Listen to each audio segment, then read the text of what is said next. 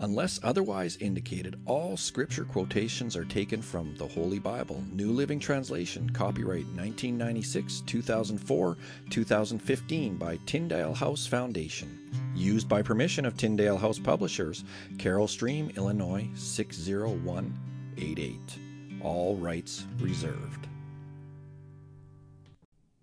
Well, hello there, my friends, my internet friends. My name is Bill, and you are here with Bible in a Year with Bill. And it's today here in my makeshift studio in my basement. Today, we're on day 270 of our journey through the Bible, and today we're going to read from Haggai. I hope I'm pronouncing that correctly. You know what, I think I've butchered so many names in this reading. But Haggai, Haggai, chapters 1 and 2. Then we're going to jump over to Psalms and read Psalm 129. And we're going to finish off today's reading with Luke chapter 10. So let's get right into it with Haggai chapter 1. On August 29th of the second year of King Darius' reign, the Lord gave a message through the prophet Haggai to Zerubbabel, son of Shealtiel, governor of Judah, and to Jeshua, son of Jehozadak, the high priest. This is what the Lord of heaven's army says. The people are saying, "The time has not yet come to rebuild the house of the Lord." Then the Lord sent this message through the prophet Haggai. "Why are you living in luxurious houses while my house lies in ruins? This is what the Lord of heaven's army says. Look at what's happening to you. You have planted much, but harvest little. You eat, but are not satisfied. You drink, but are still thirsty. You put on clothes, but cannot keep warm. Your wages disappear as though you were putting them in pockets filled with holes.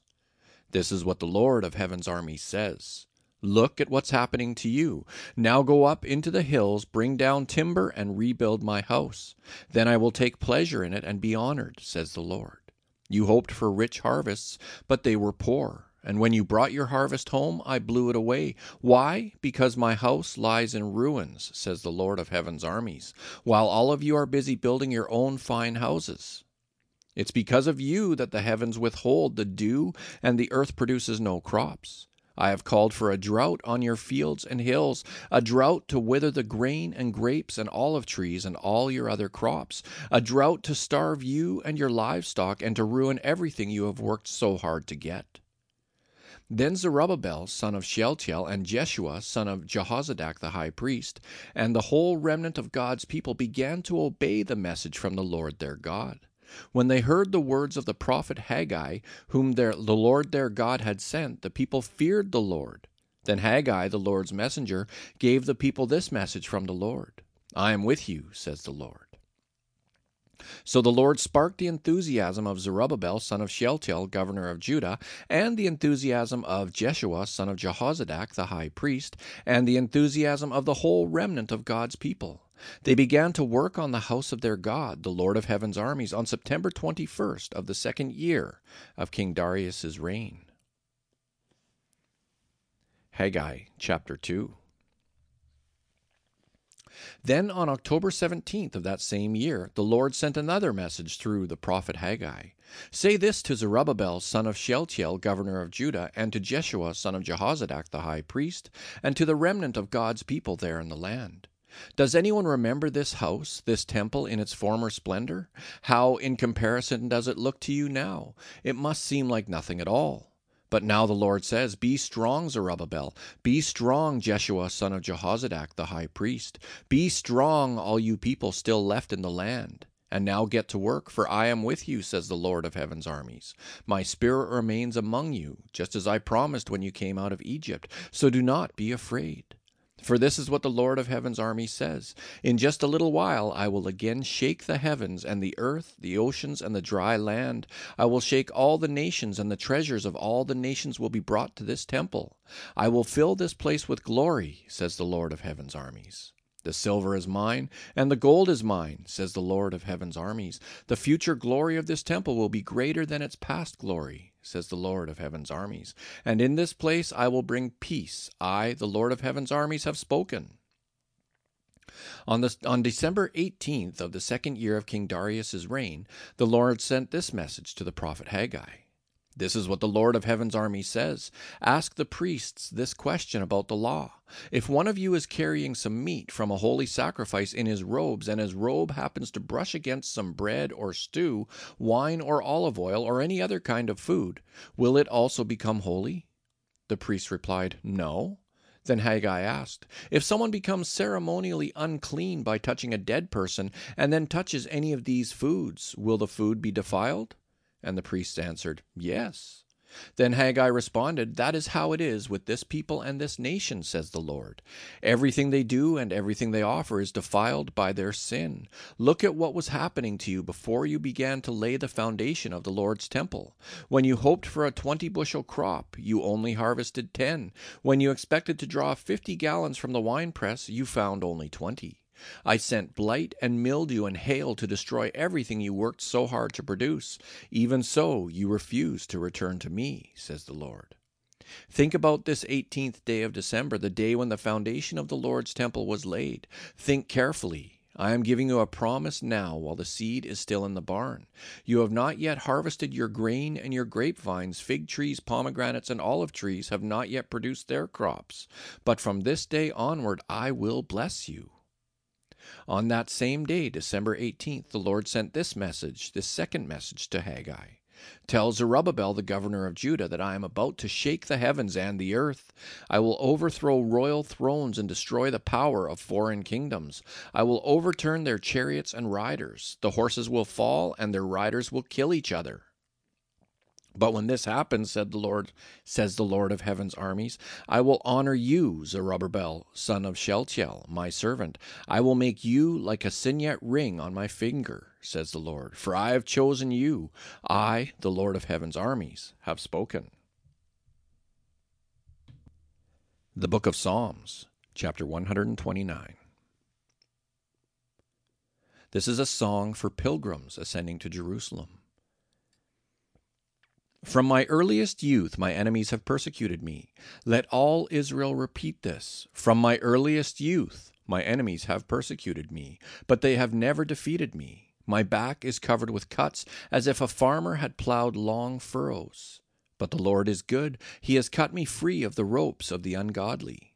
May all who hate Jerusalem be turned back in shameful defeat. May they be as useless as grass on a rooftop, turning yellow when only half grown, ignored by the harvester, despised by the binder, and may those who pass by refuse to give them this blessing.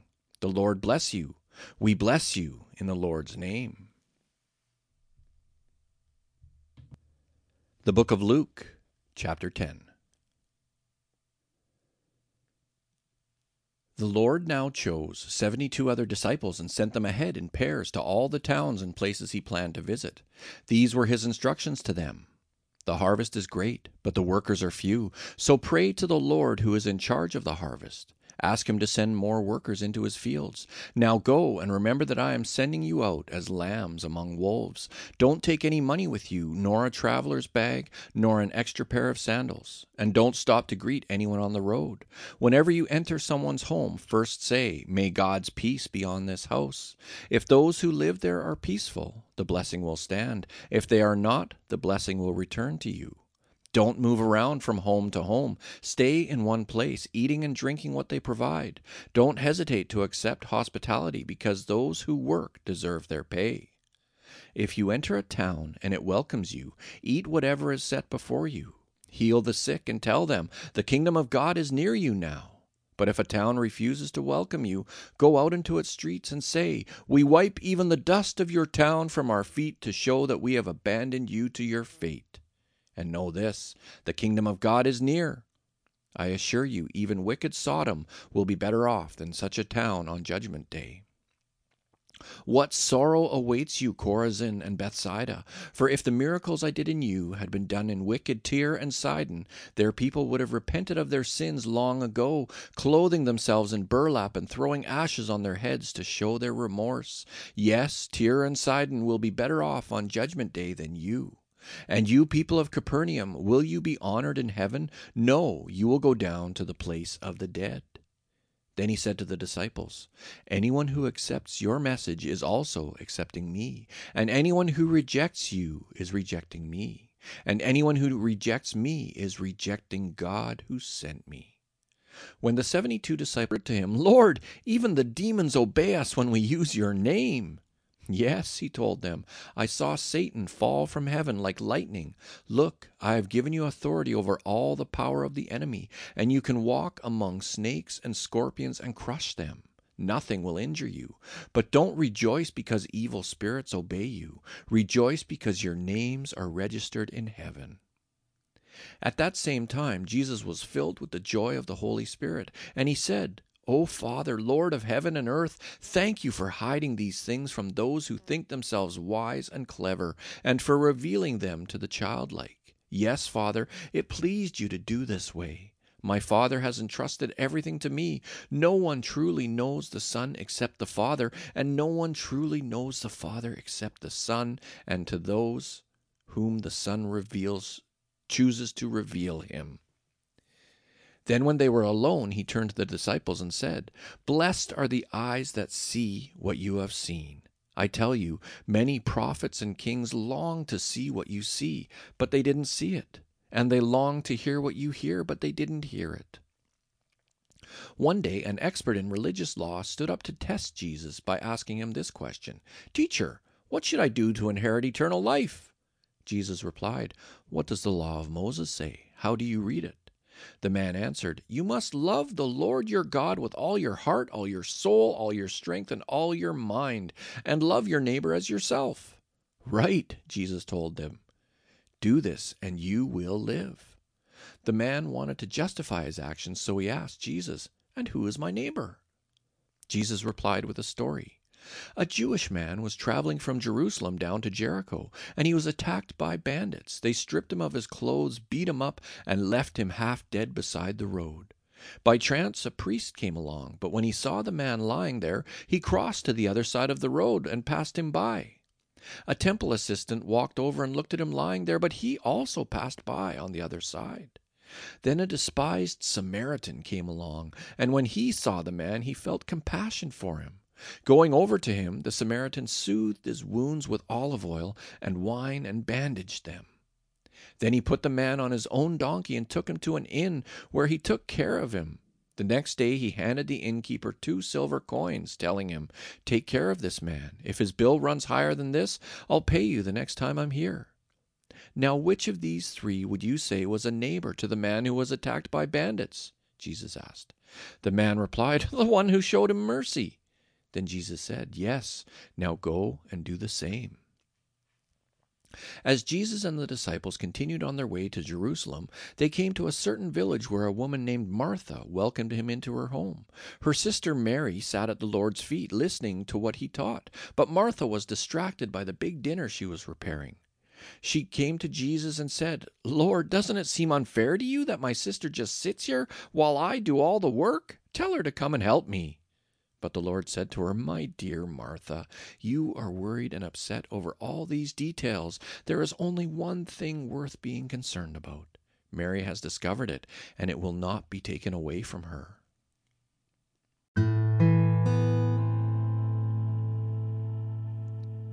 And so, Heavenly Father, I pray that you would bless the reading of your word today. And Father, that we would sit at your feet as Mary did. That we would sit at your feet because it's the most important place to be. It's the only thing worth being concerned about. Our lives with you, Jesus. Thank you for your word. And thank you, my friends, for joining me again here today. And this is absolutely amazing because I brought Dyson down here. He's my pup. And I told him to lie down, and he laid down, and he hasn't moved during the whole reading. I love it. He's a great boy. Anyway, my friends, thank you for joining me, and I will see you tomorrow. Take care now.